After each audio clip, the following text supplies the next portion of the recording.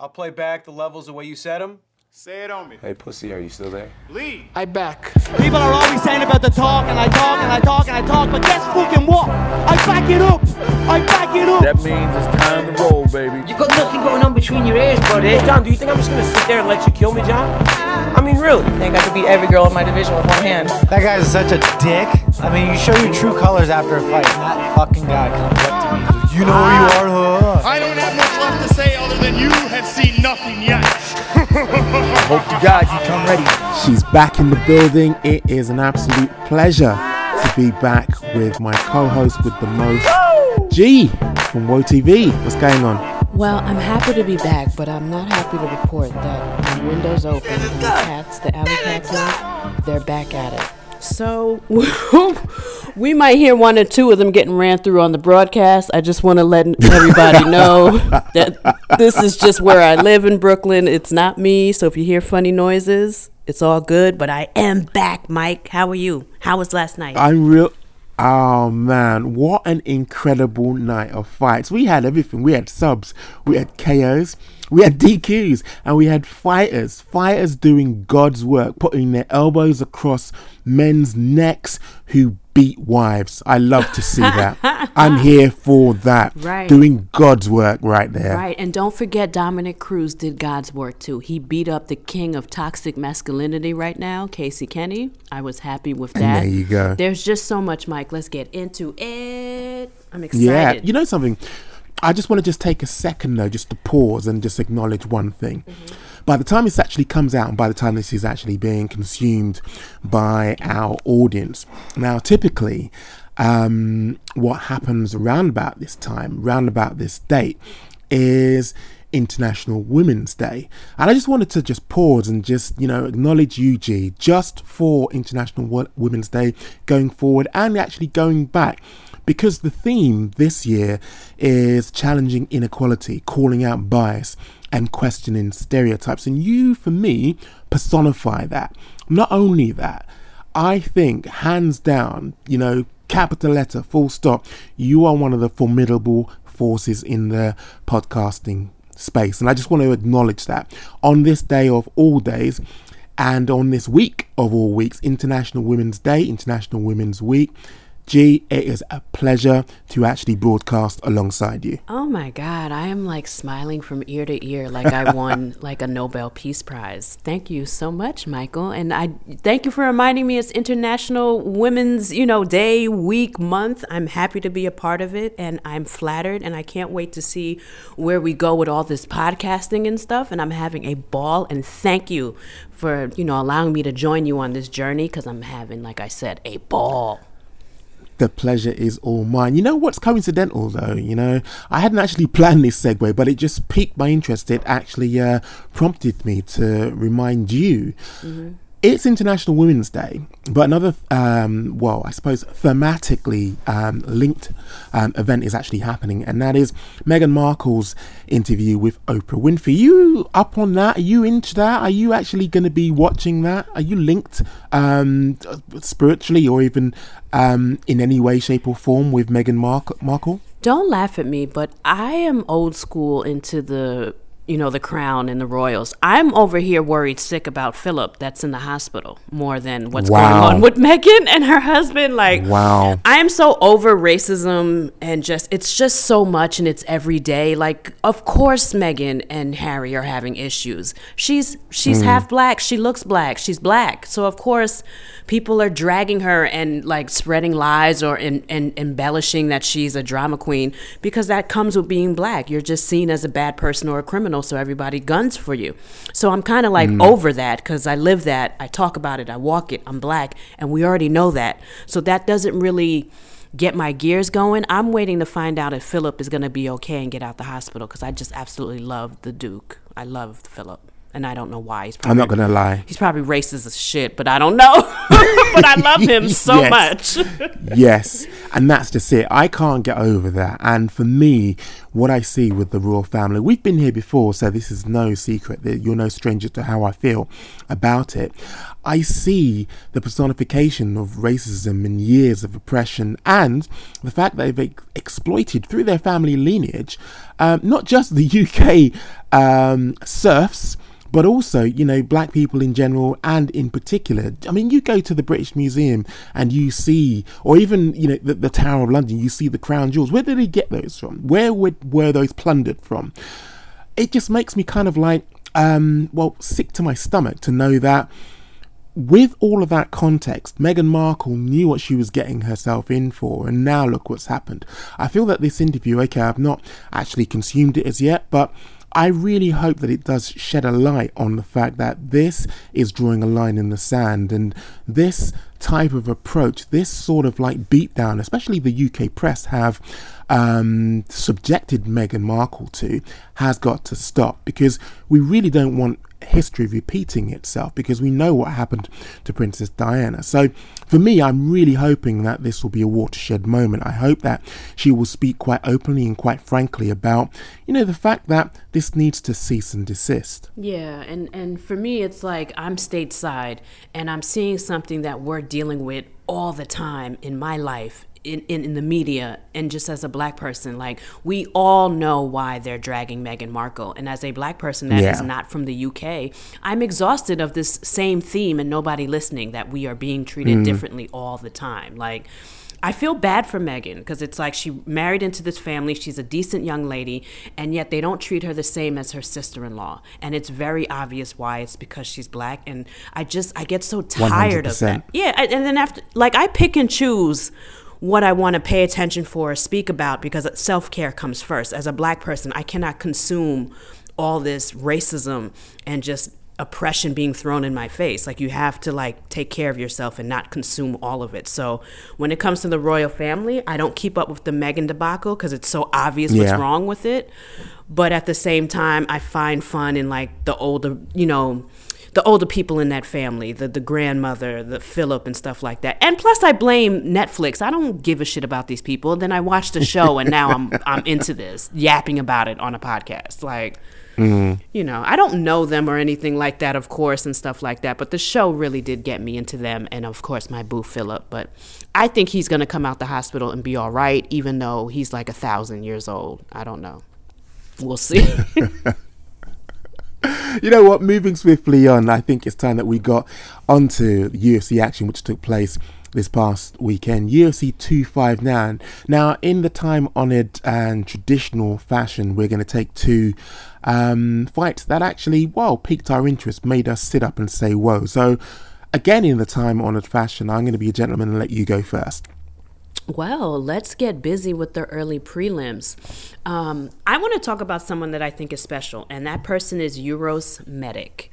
And Uros Medic and Alan Cruz danced last night, and in the first round, Uros completely took care of Alan Cruz. It was a beautiful, beautiful fight, okay? Beautiful sequence that got Alan down. And also, pay attention to this kid. He's from the Contender Series, and his record is, right now, it's 7-0. But he's just, Joe Rogan was right. There's just something special about this kid. I love how, I like how ferocious he is with his striking. I like that he comes forward. I like that he's, you know me, Mike. I love a technical motherfucker, and this kid is technical. Even the sequence in which he knocked Alan down. Beautiful, beautiful, technical, tight in the pocket, wonderful, follows up and with that killer instinct and finishes him in the first round. And let's not forget, in the Contender Series, finished his opponent in the first round, similar fashion, TKO punches. Then he gets his UFC debut against Alan Cruz. And guess what? TKO punches first round.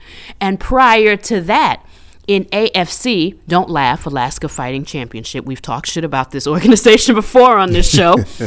but also in that organization, first round knockout, TKO. The kid we might have somebody special here. I'm not saying he's going to be a title challenger, but I'm just saying, like, this kid is fun.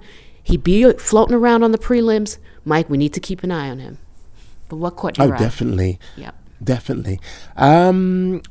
I think because the two that caught my eye are right up at the top end of the prelims. I wouldn't mind you going again because, like I say, my two were the last two fights on the prelims. So you want to discuss who's that so that I don't double back. You want to discuss Tim Elliott and Jordan Espinoza? No, Cruz versus Kenny and Sung Yudong versus Phillips. Okay, perfect. You took like the most like interesting fights to talk about. I'm gonna beat your ass and start picking first. Which is so funny to me. But yeah, then you know what I'm gonna go with? Carlos Ulberg versus Kennedy, and I'm not even gonna try to say his last name. Can you help me out, Mike? Kennedy Zenchukwu. Very nice. Okay. So Kennedy went at it. I'm not going to try with his last name. I'm going to say it again. Kennedy and Carlos came at it. And I picked Carlos to win. I'm high up on him. He's hella fine. He's got like heavy hands. Don't say yeah when I'm talking about how fine he is, Mike. No, you know what? As a heterosexual man, secure in the knowledge of how I feel about women, I have to acknowledge the man was a catwalk model up there. Yeah. He strolled in there with vibes of Luke Rockhold. The man was handsome. Yeah. Got to give him that. And so I'm not going to hate on that. I hear you because I'm comfortable in my sexuality. I'm gay. I don't sleep with men at all. And I think Carlos Ulberg is the finest hunk of love in the UFC. He is so beautiful. Let's go back to the fight. We're distracted. So Carlos comes out. I like that he came out swinging. He landed some hard shots, and he led me to believe he was going to win, the fight. And especially Kennedy came out. Yeah. I don't know if you noticed this, but he kept a high guard but wasn't doing anything.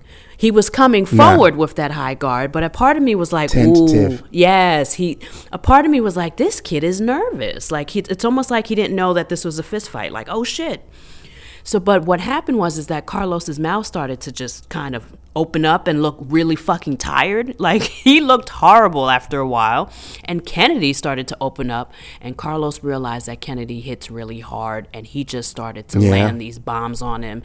And towards the second round, he couldn't withstand that storm anymore, and Kennedy put him down. But what I love is that Kennedy had us thinking he was shook, he was tentative, like what the fuck was wrong with him, and he winds up winning the fight by what?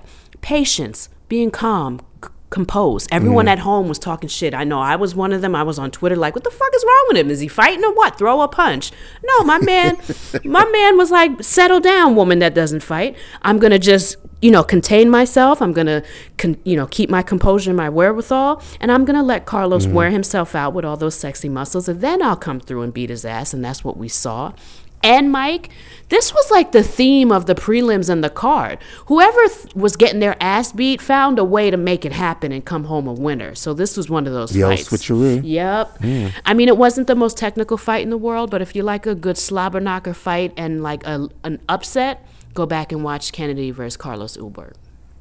Oh, 100%. And I think that this is an opportune time to talk about the spaces which are now unfolding on Twitter. KGB, and shouts out to KGB, hosted a Twitter space yesterday. It's the equivalent, I suppose, of Clubhouse, where audio is kind of like the means by which you actually communicate. So obviously with Twitter, it's text, but this is an audio platform within the Twitter space, hence the reason for the word space, describing what's actually taking place there. Now, I have to say it was well moderated, well put together, and I love the vibe there because I don't know about you, but I'm getting a certain kind of like repetitive vibe on Clubhouse where it's quite toxic.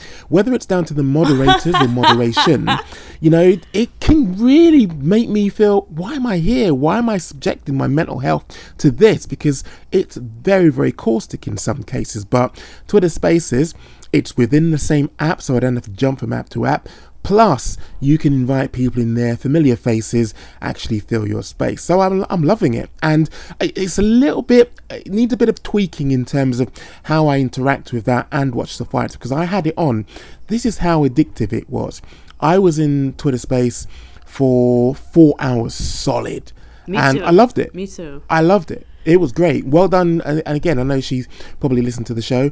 KGB did an incredible job actually moderating that space. And she's a good moderator because it's like, if you act crazy, she is going to take your mic. So she keeps the, she keeps the trolling and the arguing down pat, because like Twitter Clubhouse, that's what I like to call it, even though it's called Twitter Spaces, the trolls do show up.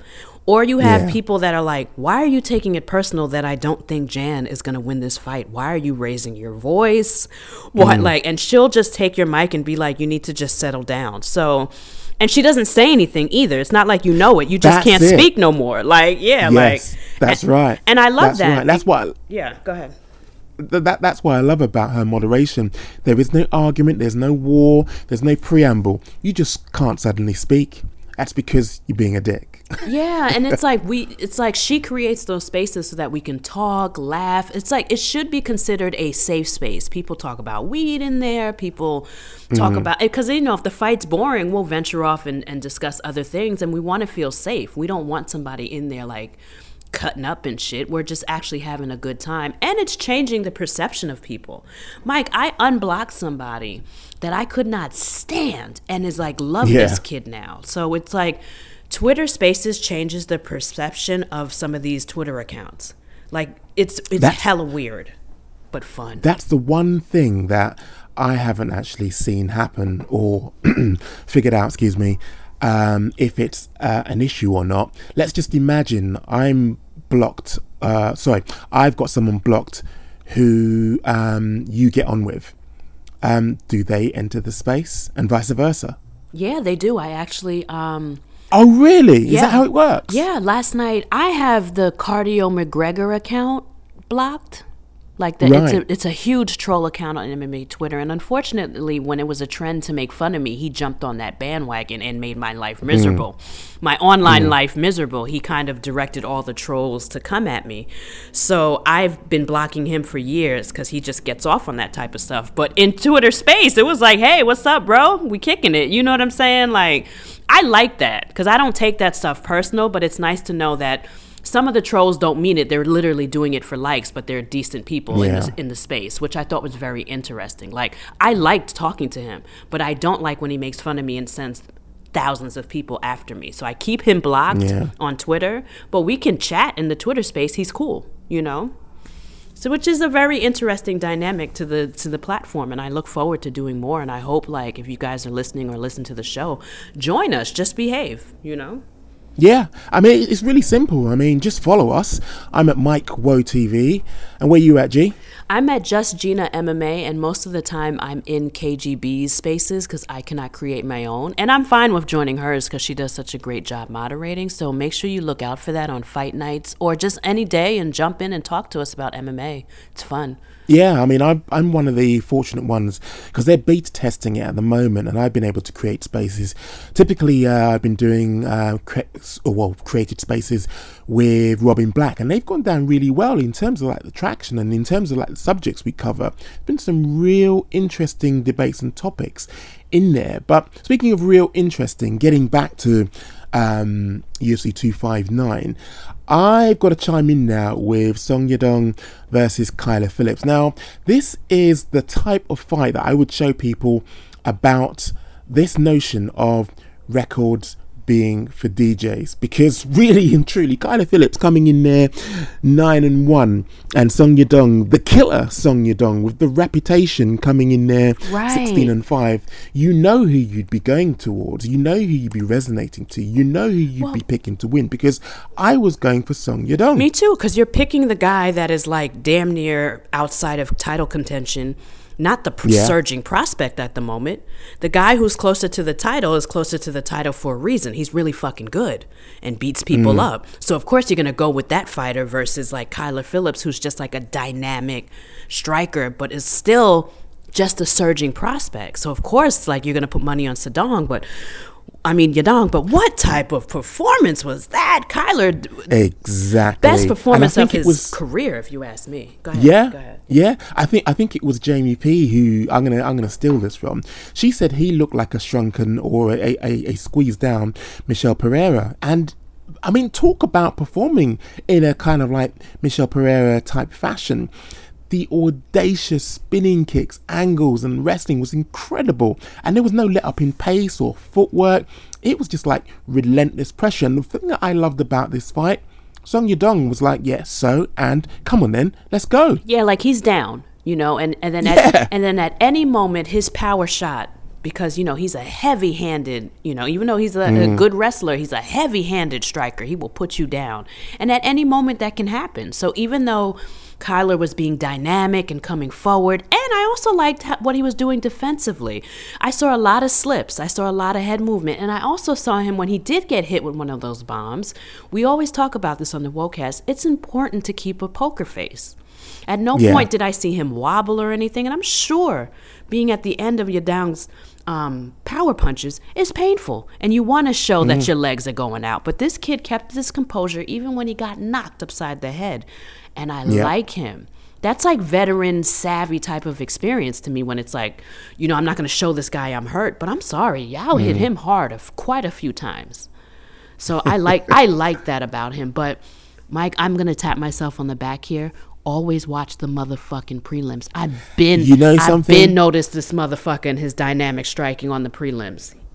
And that's where I'm going to give you your flowers, because it's because of you that I was there watching these prelims, and I'm thinking to myself, I would have missed this. Seriously, this was really mega entertaining. When you don't watch the prelims, what you do is that you rob yourself of somebody who just hasn't had a breakout performance. Do you understand? Like when 100%. Kyler Phillips last night, he had his breakout performance. Look, Jamie's talking about him. You're talking about it. You're like, what the fuck? Who is this guy? But when you watch the prelims, you already know. You get like a heads up on who could be a title contender. You get a heads up on like, okay, you're not a title contender, but you're going to be fun. So now I'm going to watch your next fight. Like that's my Jimmy Kroom. That's my Ricky Simone. You know what I mean? Like not necessarily do I think you're going to beat up Peter Yan or be the next champ, but I got to watch your fights because you're a firecracker. And that is Kyler Phillips. So when I saw that they matched him up with Yadong, I was like, oh shit, we got a good fight here. But I picked Song. I thought he would edge this kid out, and I'm shocked. And this kid, Kyler Phillips, he really did have his breakout, phenomenal, best career performance. It has to be.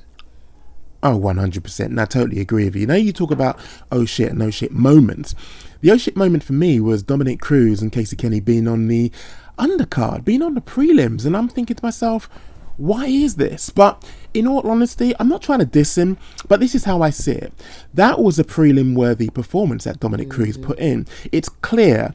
I know this is uncomfortable, and I know to, you know, Cruz fans, this is going to be like heresy, but he is looking very much his age. He is looking very much like somebody who is in perpetual recovery because of his body being like stitched back together. Yeah. But I love the fact that he compensated for this by the irregular and herky-jerky movements that he was using to offset Casey Kenny's timing, and it was done with precision. Right. Wasn't and I it love beautiful? the way as well. Like how he was interrupting, like his timing was flawless. The flow. Yeah. Go ahead, Mike. Sorry. I love the way as well Casey Kenny got manners. I mean, talk about the perfect way to actually solidify. Look, you don't talk about women like that in a public space. You don't actually, especially you're on their undercard. And Dominic Cruz let him know, look, mate, you're being managed right now. But no, going back to Dominic Cruz, it's clear for me that we're looking at maybe 1 or 2 fights left in this, you know, this former powerhouse. Yeah. Am I talking out of turn here? No. I mean, it was like a bittersweet win because I feel what you're saying. On one hand, I was like, ooh, my baby Dom looks so slow. But then I was like, oh, but Dom has some premium fight IQ. Look how he's fucking this kid up. Like, basically, this kid's rhythm is trash now. Dom was slower footwork-wise, but motherfucker was still working. You know what I'm saying? Yeah. Like, it was sad to see him slower, but it was working, and he was winning. And on top of it, he's a smart dude inside the cage and out. Inside the cage last night, what did he do? Secure takedowns when you're fucking supposed to, like a goddamn vet. You know what I mean? Like, he secured his win when he was supposed to, and I always think that is such a sign of high fight IQ, because when you're in there, you're dealing with the stress of fighting, injuries, or whatever the hell it's not, and then you got to remember when to do something so that you can win a fight. That's brilliant. And that takes experience, and Casey Kenny, dumbass, don't have that yet. Although he is experienced, let me walk back on that. He is experienced. We've talked about this on the show before, but not enough for Dominic Cruz. That vet, even with his old bones and his slow-moving ass, he was still able to beat this kid, and I'm so happy. I picked Casey to win, but I'm overjoyed Dominic Cruz won. I'm still upset about what Casey said, and I don't like the fact that Casey bragged about having Dominic Cruz figured out, and then you come out and you don't have him figured out. Cody Garbrandt figured him out. When Dominic Cruz is figured out, you know what happens? He gets destroyed. Henry Cejudo figured him out. Henry Cejudo perfectly timed a knee to Dominic Cruz's head. Why? Because Dominic Cruz always overleaps and throws with that left hook. What did Henry do? He knew that. He trained for that, threw a knee, ended the fight. Same thing. You know what I mean? Cody Garbrandt, he had that timing down packed. And he was faster than Dominic Cruz. What did he do? Outclassed him, did some breakdancing moves and beat him up. Casey did none of that, but bragged about being able to outwork him and figured him out. No, sir, back to the drawing board, and I love it. No, you didn't. No, you didn't. Love it, love it, love it. Moving on. Hold on, Mike. Hold on. Since there were so many fights, I just want to discuss a few things on these prelims before we move. Right. So I'm gonna make this real quick, but there's some things we just can't not discuss. First and foremost, Lavinia Sosa is from Invicta. She had a very lucrative career over there. I'm quite shocked that her UFC career is not working out, and it kind of bothers me a bit. And also, Amanda Lemos, another prelim fighter. Y'all start respecting her hands. You saw those straight rights she was dropping, or just a jab that just had Lavina like, oh shit, what's going on? She didn't know where. Yeah, she didn't know where she was. Exactly. Now let's get to what the controversy was. That an early stoppage by Herb Dean? I think so, and it leads me to believe. I don't know. Maybe again, rein me in if I'm speaking out of turn, but could it be that this is a woman taking punishment, but not that much punishment, but he was way too quick, I think, to stop the fight. And when you look at subsequent fights where he should have been quicker in there, made me think maybe there might be a little bit of a gender bias here. I could be wrong, though. I am prepared to take it on the chin that I am wrong here. Right. Here's what I think. I think the truth is in the middle.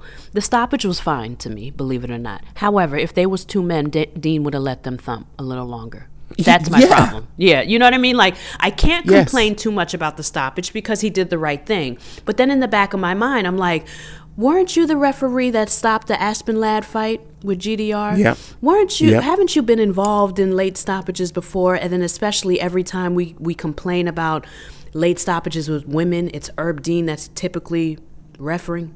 You know what I mean? Like, he did the right thing, but it didn't come without controversy is what I'm saying. And let's also talk about some more we had so much tea and controversy on this card, Mike. It's unreal. Kai Kara France versus Rogerio Bontorin. Okay, I'm probably butchering the last name, but hear me out. First round KO that I did not see coming and was the theme of the night. The person getting their ass waxed came back out of nowhere and beat somebody's ass. I thought Rogerio, rightfully so, was going to submit Kai Kara France. He was smoothly and aggressively climbing his whole body the whole first round and was going to submit him at some point. And it led me to believe that Kai Kara France better work a little bit more on his jits in the gym if somebody can climb him like this.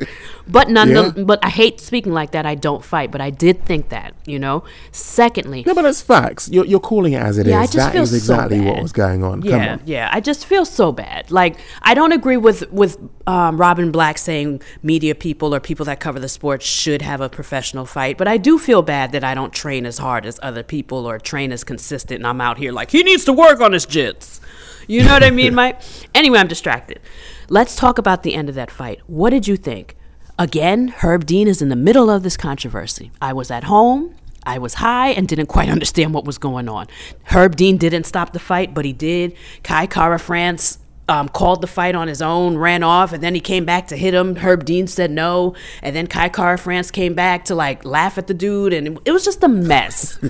Can you clear this up for me, Mike? I need your wisdom. What the fuck happened? You see, it was chaotic in there. You're right. Herb Dean needed to be a little bit more assertive in what he was doing and basically the decision he was making. But we've seen this before. He does fumble the bag quite often, and I don't know in the debriefs what actually happened, but this seems to be a recurring theme. You're right. It was chaotic. It was kind of like, what is going on here?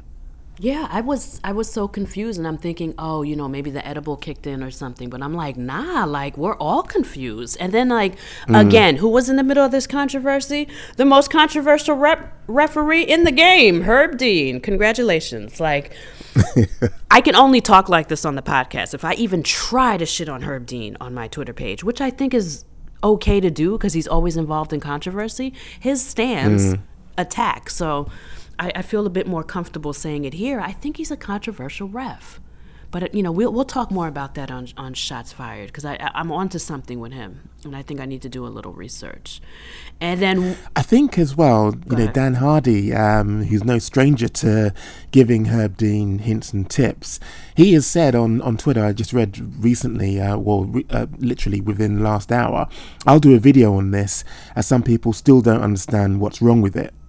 Well, so you're not the only person we're not the only people talking about that there seems to be an issue here. Well, Mike, if you have access to your phone, I just sent you a DM because apparently, breaking news, y'all, Dan Hardy has reportedly been fired by the UFC and BT Sport following an alleged incident with a female employee on Fight Island. I have not read the article yet, but that is the title of the article. So we shall see. There's more controversy coming from this card. But Mike. Wow. Well, that would explain his recent outburst then. Oh, I want to fight Nick Diaz. And he seems to be kind of like herky-jerky in terms of his direction. He acts like someone. This puts things in context. He acts like he has perimenopause. I'm going to be honest with you. Like, he just seems incredibly emotional. Hold on, pause. What's that? Oh, it's like the menopause before menopause. Like, women tend to act crazy when they start to enter that phase. Okay. Matter of fact, the kids on Twitter think I'm so old that I'm in menopause, which is so far from the truth. But it's hilarious. But yes, I've just pulled this up. I think it's worthy of note. UFC analyst Dan Hardy was reportedly relieved of his commentating duties by the UFC in BT following an alleged incident I just read that to you. Fight Island. Yep. So I'm looking at the report now. It's all stemming from Dave Meltzer, who reported in the latest edition of his newsletter that Hardy was allegedly involved in an incident. Now, this is the same. You may have missed it. I put it in the group chat earlier today.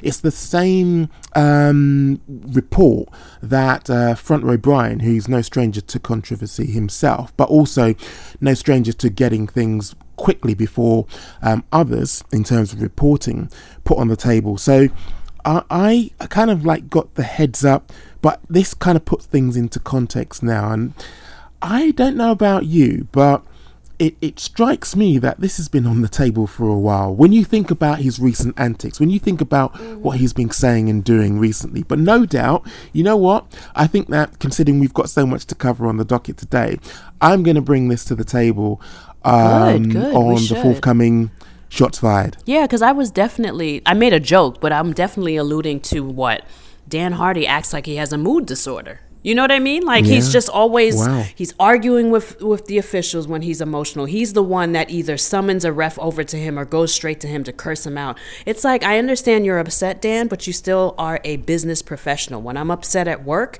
I just cannot simply curse someone out.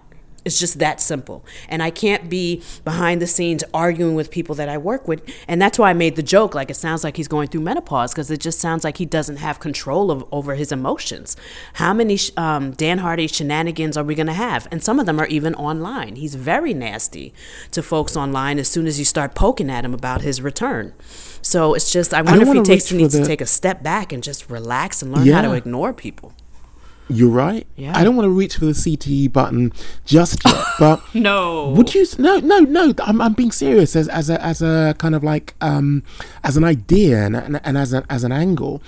I mean, a lot of behavioural tics, difficulties, and issues. It does make me feel as though perhaps CTE is at play here. I mean, I don't want to joke around with this, but every time a fighter Yeah. does something peculiar, I just think about, if it's not CTE, at least it's some form of brain damage. Like when Yeah. you get knocked upside of the head a lot, you're going to Which affect Dan has. Yeah, which No, I mean, look, I'm not saying it to be mean. These are facts. Ooh, Dan Lord. Hardy has had his fair share of trauma, particularly to the head. I think they all have, because we're not there for training. You know how many times they've probably had their little equipment taken off and somebody slapping them, bringing them back into into consciousness behind the scenes. No, but it's true. You know, yeah, like it's true. So I know for me, every time a headline hits, like Mike Perry slashes his leg drunk, Conor is upset with an old man for not taking a free shot. I can go on and on. I always think like perhaps getting hit in the head a lot affects these fighters' behavior. And it's like, we like Yeah. to say CTE, but it could simply just be you've been concussed too many times. Now you just angry. Now you dizzy. Now you this. You know what I'm saying? Not necessarily, oh, you have CTE. You could be developing it. But I'm starting to see a pattern with bad behavior and people that get hit in the head a lot. And speaking of, allow me to segue into more bad behavior. We have to discuss the fact that Tim Elliott last night beat up Jordan Espinoza, and what were we privy to because of no fans? We got to hear Tim Elliott the call. conversation. Yes, we got to hear a very private conversation. Had no idea that Jordan Espinoza was involved in some sort of domestic violence incident, and Tim Elliott felt like he was the hand of God and wanted to make sure that Jordan got some type of beating for it. The Redeemer. And I'd just like to say this. I don't know all the facts, but thank you, Tim Elliott. You know what I mean? Like, Yeah. it feels good that he stood up for whatever random woman maybe Jordan possibly put his hands on. Thank you, sir. We need more of that. Fuck it, I'll say it.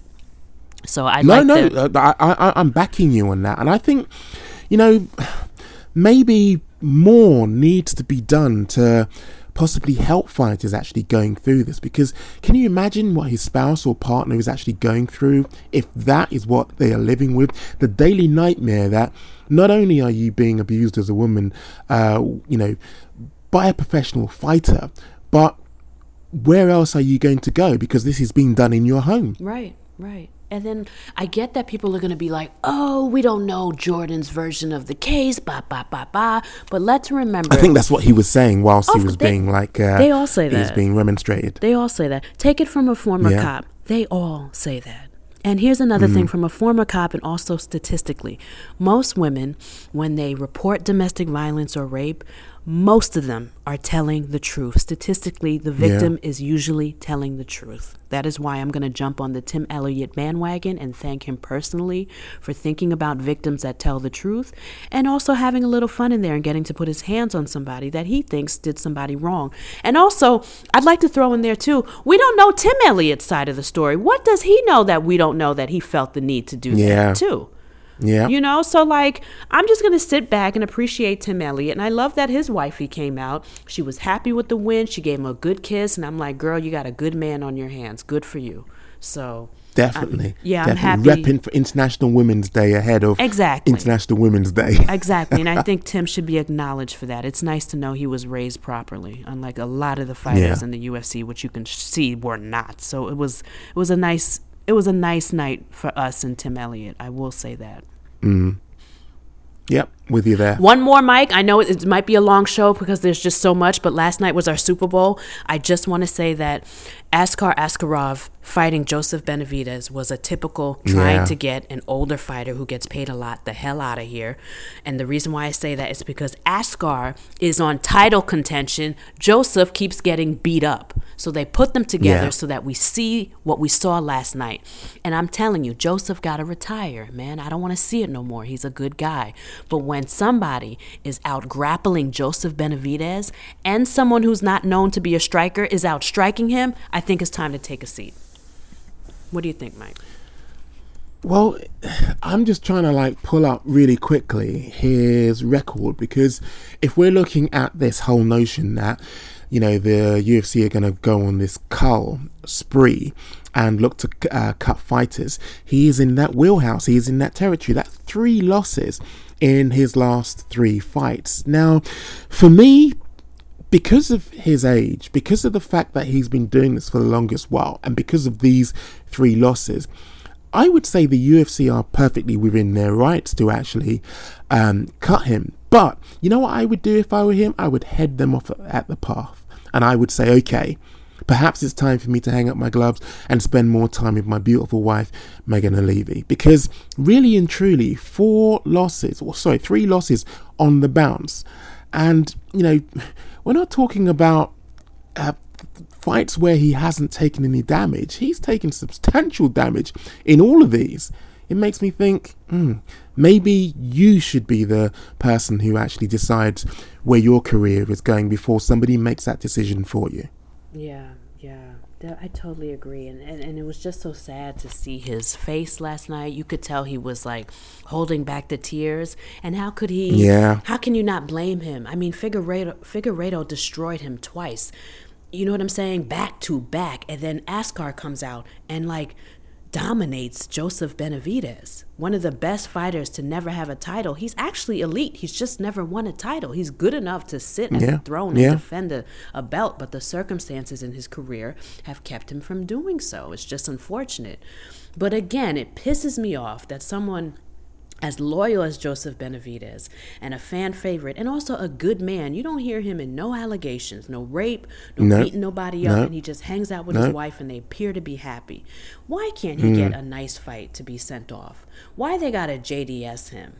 Why they gotta put him up against somebody that should be fighting for a title when clearly he should not be fighting anyone that's close to a title? I hate when the UFC does this, but it's business. Jesus. Well, exactly. We know how it goes. They are looking to make substantial cutbacks. And I can imagine that he is worth a pretty penny and commanding a pretty penny salary. So I can understand where they're coming from. I can see why they're doing this. They've made no secret of the fact that they are looking for people to go and to cull and to cut. It looks like he's in the firing line. Yeah, a lot of them are. I mean, they cut JDS after he turned down a fight with Tabura because he didn't have enough time to get ready for that fight, and they cut him for it. Why? Okay. Yeah, why? Because that's a fight that Tabura probably would have won. He's a surging prospect, you know? So they're looking for ways to cut them, but it's like, can we cut the old heads and maybe put out a tweet saying how much we appreciate them and thank you for all the years? It just seems so cutthroat right now. But it's an opportunity, not a career. Yeah, but you know, I'm just a fan, so maybe I'm getting emotional, but the business side is not meant to be emotional. Like, you don't see Overeem and JDS complaining about a farewell tweet. It's the fans, so maybe I need to relax. Let's go into the main card now. Thiago Santos and Alexander Rakic. Rakic is a phenom, killer. For me, is he a killer or is he just really good at fighting? No, he's a killer. He is a killer. You could see those killer instincts in there. And having looked at, his previous repertoire, this guy's an assassin. Is but he? We have to also remember. That last fight with Alexander, with Anthony Smith, his ground game was impeccable. Boring as fuck. This fight with Thiago, impeccable performance, kind of close. Now, I wouldn't say impeccable, but I do think he was the winner. Boring as fuck. Yeah. Boring as fuck. His last 2 fights are not helping him, Mike. Alexander had the nerve to go fist bump Dana afterwards, and I wanted to be like, Dana don't give a fuck about your performance. He was just as bored as us, sir. He likes exciting fights, and if he keeps fighting like this, they're going to Leon Edwards him. There's nothing about there's nothing about Alexander's personality that gets us going. Fans are not emotionally tied to him, and he's starting to do these grappling heavy, boring performances. Keep it up, you're going to be put on a waiting list. Come on. Negating Thiago Santos's game, I think, is worthy of being commended. And not only that, yeah, you're right, it was a different approach from Alexander Rakic, and I like fighters who actually mix up the game plan, and I like fighters who make that mid-round or mid-fight adjustment. And Alexander Rakic, for me, is definitely one to watch. I see him as an assassin. He's a killer. And the way in which he prepares, the way in which he kind of like dissects his opponents, come on, he deserves some props here. No, of course. You know, like I started off off tough, but anytime a fighter wins, they should get their props. My concern is that I know that Alexander Rakic, or however you say his name, I'm so terrible. Rakic. Alexander wants a title shot. this is not how you get it, though, in an entertainment type of business. And then on top of it, he's doing it 2 fights in a row. The fans are going to start, like, he has to win over the fans as well. I'm concerned that if he keeps, having these fights where he wants to grapple or have close fights and he's not electrifying, he might get lost in title contention sauce. I mean, there's what if John Jones comes back? Izzy's coming back home. If he keeps fighting like that, no one's going to call for him and, Izzy to fight. Like, I don't know. I can't see him getting lost in the shuffle. He's recently signed with MTK Global. If you know anything about MTK Global, they get what they want. Yeah. And they demand what they want. So I don't really see his advancement, his career being blighted or being stunted. Okay, I see him getting I see him getting the opportunities that he's due. I mean, I'm not saying he won't. I'm concerned. And do you think that, I have no reason to be concerned? He's had 2 very important fights and he did not capitalize as far as the entertainment aspect of it. You don't think that hinders him at all? You think just these 2 wins with no type of highlights or anything special in a row, 2 fights in a row like that, you don't think that hinders him at all? The point here is to get to title contention. He is there now. Definitely doesn't hinder him. On his record, what does it say? Win. What does the previous one say? Come on. Yeah. We know what this is. This is an inches game. This is inching towards a title. And from a management point of view, if I was MTK Global, I'd be saying, well done, son. Just one more. And you're in. Yeah. No, you're right. I'm just, you know me, I get worried for these fighters because he is in title contention. But once he started grappling heavy or having these close fights, I started to get a little worried because it's notice when he head kicks Jimmy Manuwa to another solar system, everybody's talking. Yeah. That's when everyone's title contention.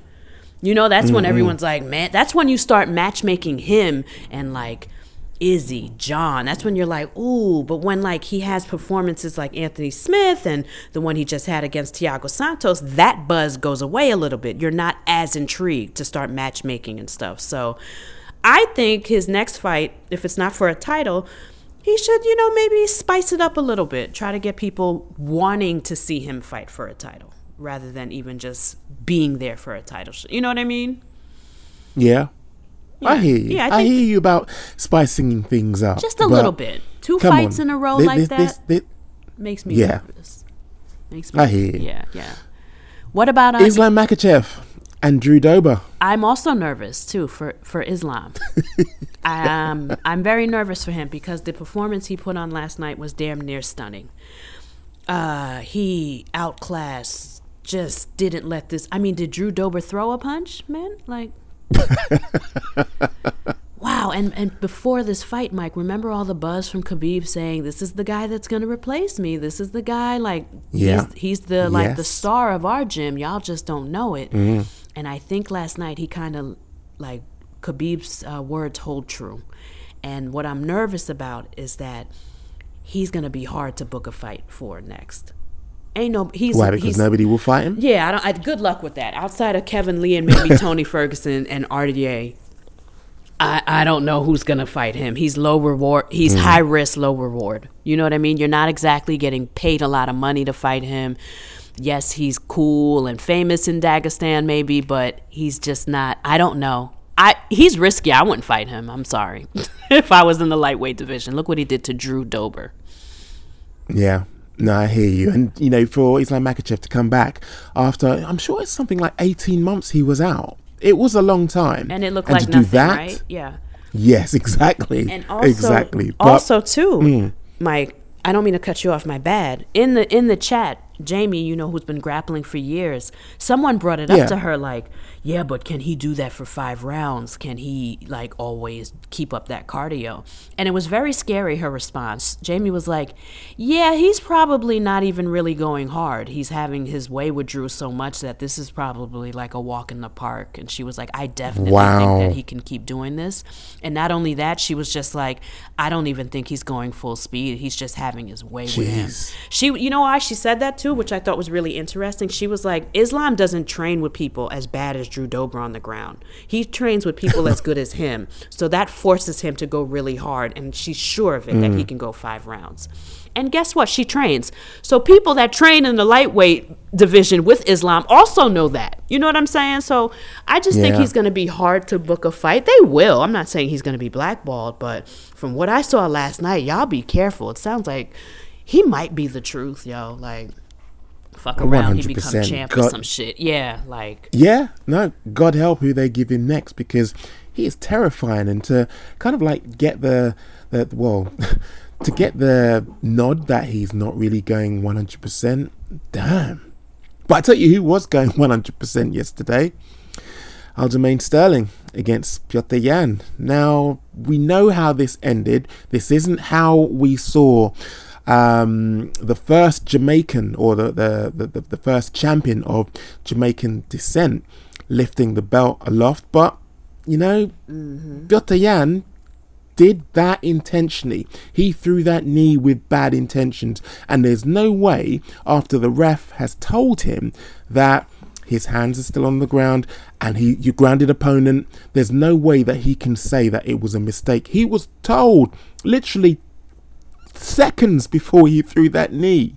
What did you reckon? Oh, I reckon that Petr Yan is like, he went from, you know, beefing with Aljamain online to like people calling him racist to now I'm like, he's damn near like a Marvel villain from Russia. Like, he's awful. Yeah. Like, and then even after he kneed him illegally, and it's illegal either way you spin it, because the refs told Petr Yan he was grounded, and then Petr Yan decided to ignore the ref and asked his coach if he could do it, and then they told him yes, and he still did it. The ref told you not to knee. The ref already told you that. The person officiating and in charge of the ring told you couldn't do it. Instead, you ignored him, and you asked your coach, and he said yes. And whether it's the coach was wrong, Peter, it doesn't matter. It was wrong. It's illegal. If we can drag Greg Hardy, a newer fighter, for illegally slamming, you know, kneeing somebody and not knowing the rules, we can drag a fucking champion that should know the rules even more than Greg Hardy. Like, let's keep the same energy. And it was a damn shame. And I do not think for 1 second Aljamain Sterling was acting. I'm seeing some people on fucking Twitter that are telling me he should have kept going. He was acting. It was fixed. And I think all y'all need to suck a dick and y'all don't fight for real. You know what I'm saying? Like, not even just train. I don't think people like that have even been in a fight. Take a knee to the head by a grown-ass professional fighter. Take a knee to the head from some homeless guy and see what happens. You're not getting up either, let alone Petr Yan. And then on top of it, does Aljamain come off like a guy that would fucking want that type of ending? How hard he worked for his fucking title shot. He was denied. He was ignored, and he finally gets it. And you think he wants the belt like this? What's wrong with y'all? Yeah, exactly. But fuck made Petr me Yan, question people's perspectives.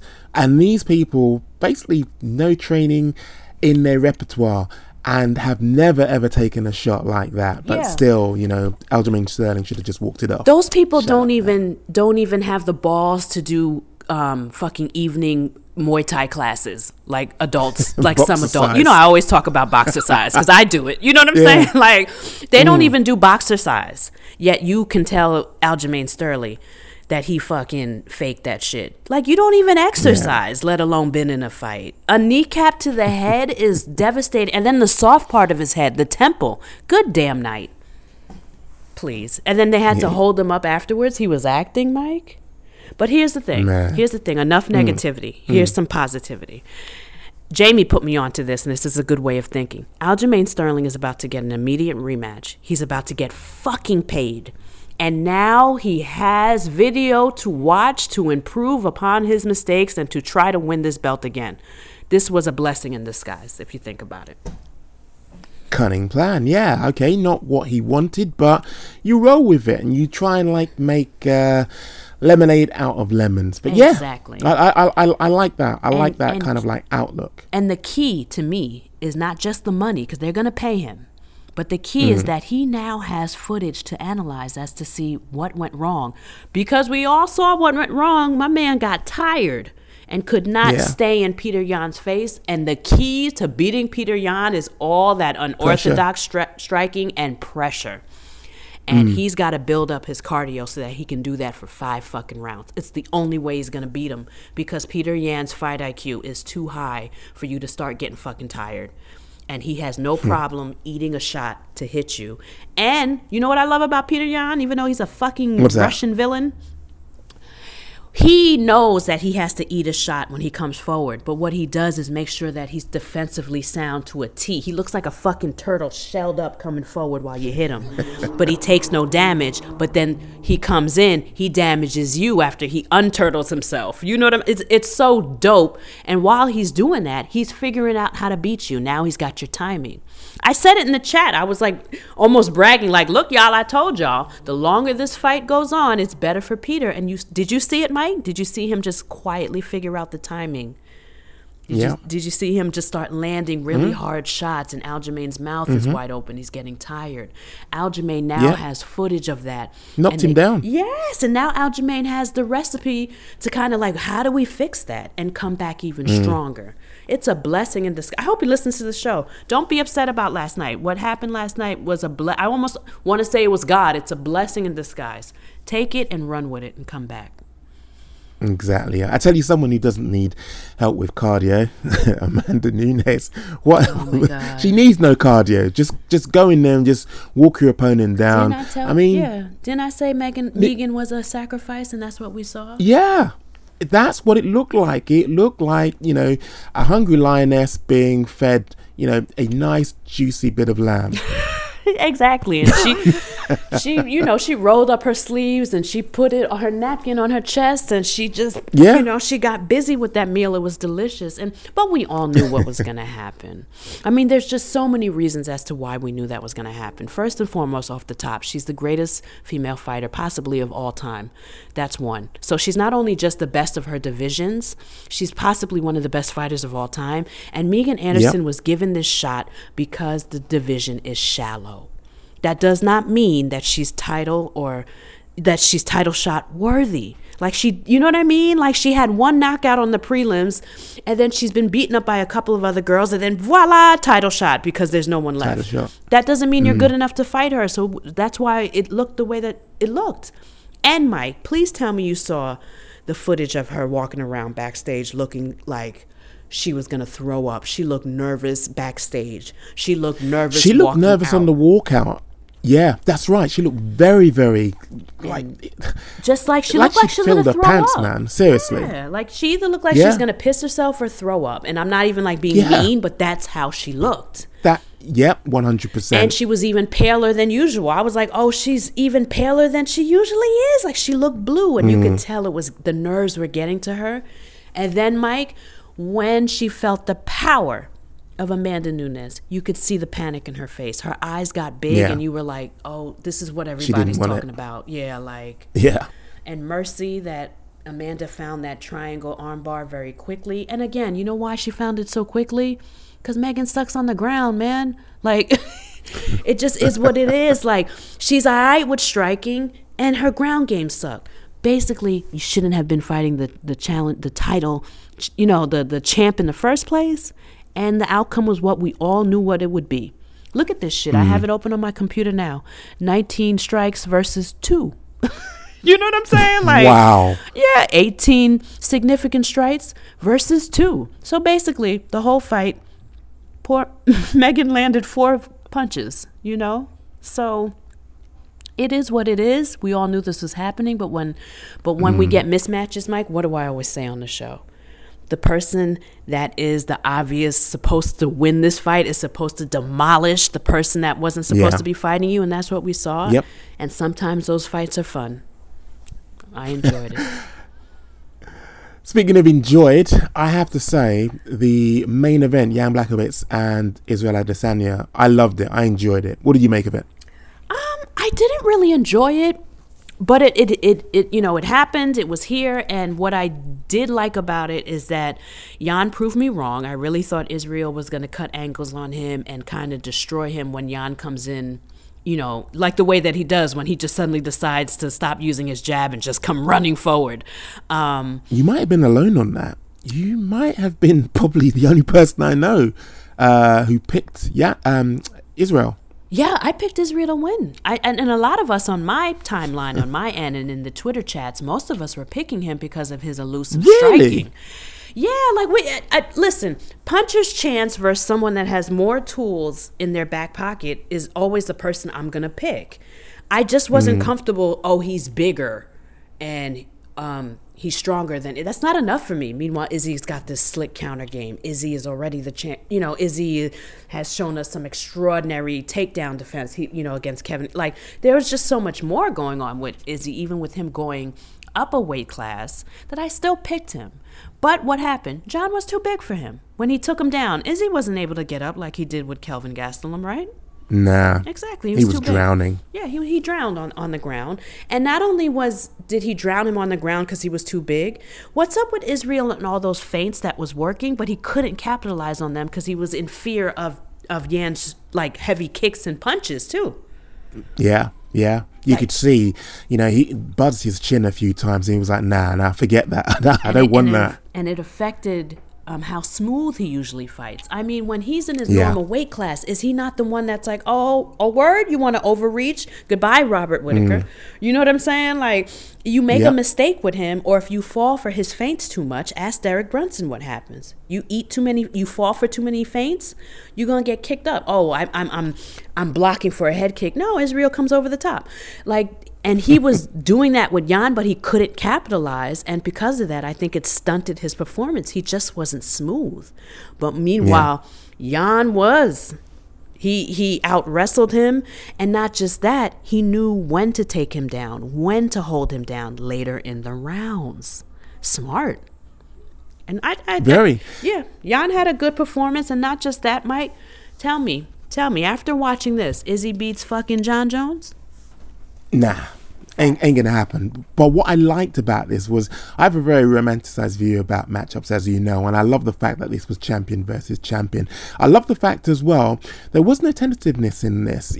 Strike for strike, these guys were really going at it. Yes, there were times that Izzy had his chin buzzed and almost had his legs kicked out from under him. But for me, I just love the fact that he was still in the fight. He was still game until, the last round. Now, I personally, I agree with you. I don't think that he's up there in terms of caliber and could face anybody like John Jones. But it was nice to see this. Like I say, I'm a champions versus champions type of guy. Yeah, I mean, I don't agree with you on that. I am over champ versus champ. Quite honestly, no, it holds up the division, and it's like that champ, like Israel, he gets to find out that he's too small for the division. Ooh, and they gave us a kind of like a lackluster fight. Like it wasn't worth it. It really wasn't.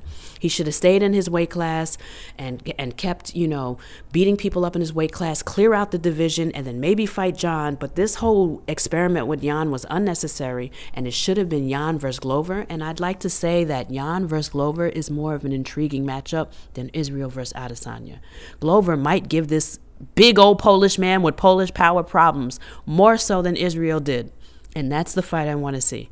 And also, too, Mike, Champ is just kind of overrated, done too much, and fans are not as excited about it. Sorry. It doesn't cause the same buzz. It doesn't. Wow. Sorry, I was just distracted as you were speaking and half listening and having a look at what's going on in the chat. Rather misleading headline there, bjpen.com. This is from Dan Hardy. Not entirely accurate either. I'm no longer working directly with the UFC. Pause. That means you're fired. Go ahead. Start over, Mike. I interrupted. Can you imagine, Mike? Look at the gaslighting. I'm sorry to interrupt you, but I have to harp on this. I am no longer working directly with the UFC, but I didn't quit. But he didn't mention quitting. Sir, I cannot stand gaslighters. Just be quiet. Don't respond to bjpen.com. This is why I always say Dan Hardy's emotional. You have a girlfriend at home. Why don't you tweet her or talk to her about how you really feel? Because you come off like you're in the throes of menopause. Like, this is enough. But go ahead with the gaslighting and excuses tweet. Keep reading. But no, the second part, it was a disagreement over an opportunity missed or withheld, and I'd love some answers but can't get any. You're not the victim, Dan Hardy.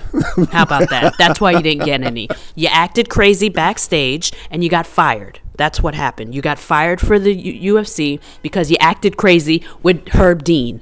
You acted crazy on a fucking broadcast, and we all heard you screaming and hollering at Herb Dean when, for again, menopause. He could not control his emotions and be like, I'm a holler at Dan backstage man to man and have a conversation with him. No, he approaches him, causes a fit and an embarrassing argument for all the fans to hear with no fans in the group. Now he's fucking... Yeah. And then he attacks children online. Somebody told him something, and he was like, oh, it was a 16-year-old. Oh, you started training at 16? It's too late. You'll never be a star. Can you go get treated for your, like, hormonal issues? Like, he's just too volatile. And now his attitude and just his emotions got him fired. And also, it's also called being unprofessional. And here he is gaslighting us. Sir, you didn't quit. You no longer work for the UFC because you have a history of acting crazy at work. So see you later. And he won't be missed. I do like his breakdowns, but he's too emotional. He's like hot-headed. He's got to go. I see why they let him go. It's too much. What's he going to do? Fight a ref next? Yeah. He's going to fight a fan? It would seem so. You know, that's why he got fired. That's too much. Go ahead, Mike. Whilst you were speaking, I've just dropped down a WhatsApp. So I'm going to be bringing this to the table on the next Shots Fired, which will be obviously dropping midweek. And by then, hopefully Dan would have got back to me and we'll have a more elaborate and we'll have a more full answer. We'll be back with other points which have been brought to the table, not just mine, in the midweek episode of Shots Fired. For now, G, it has been incredible as always. I will catch you on the next episode.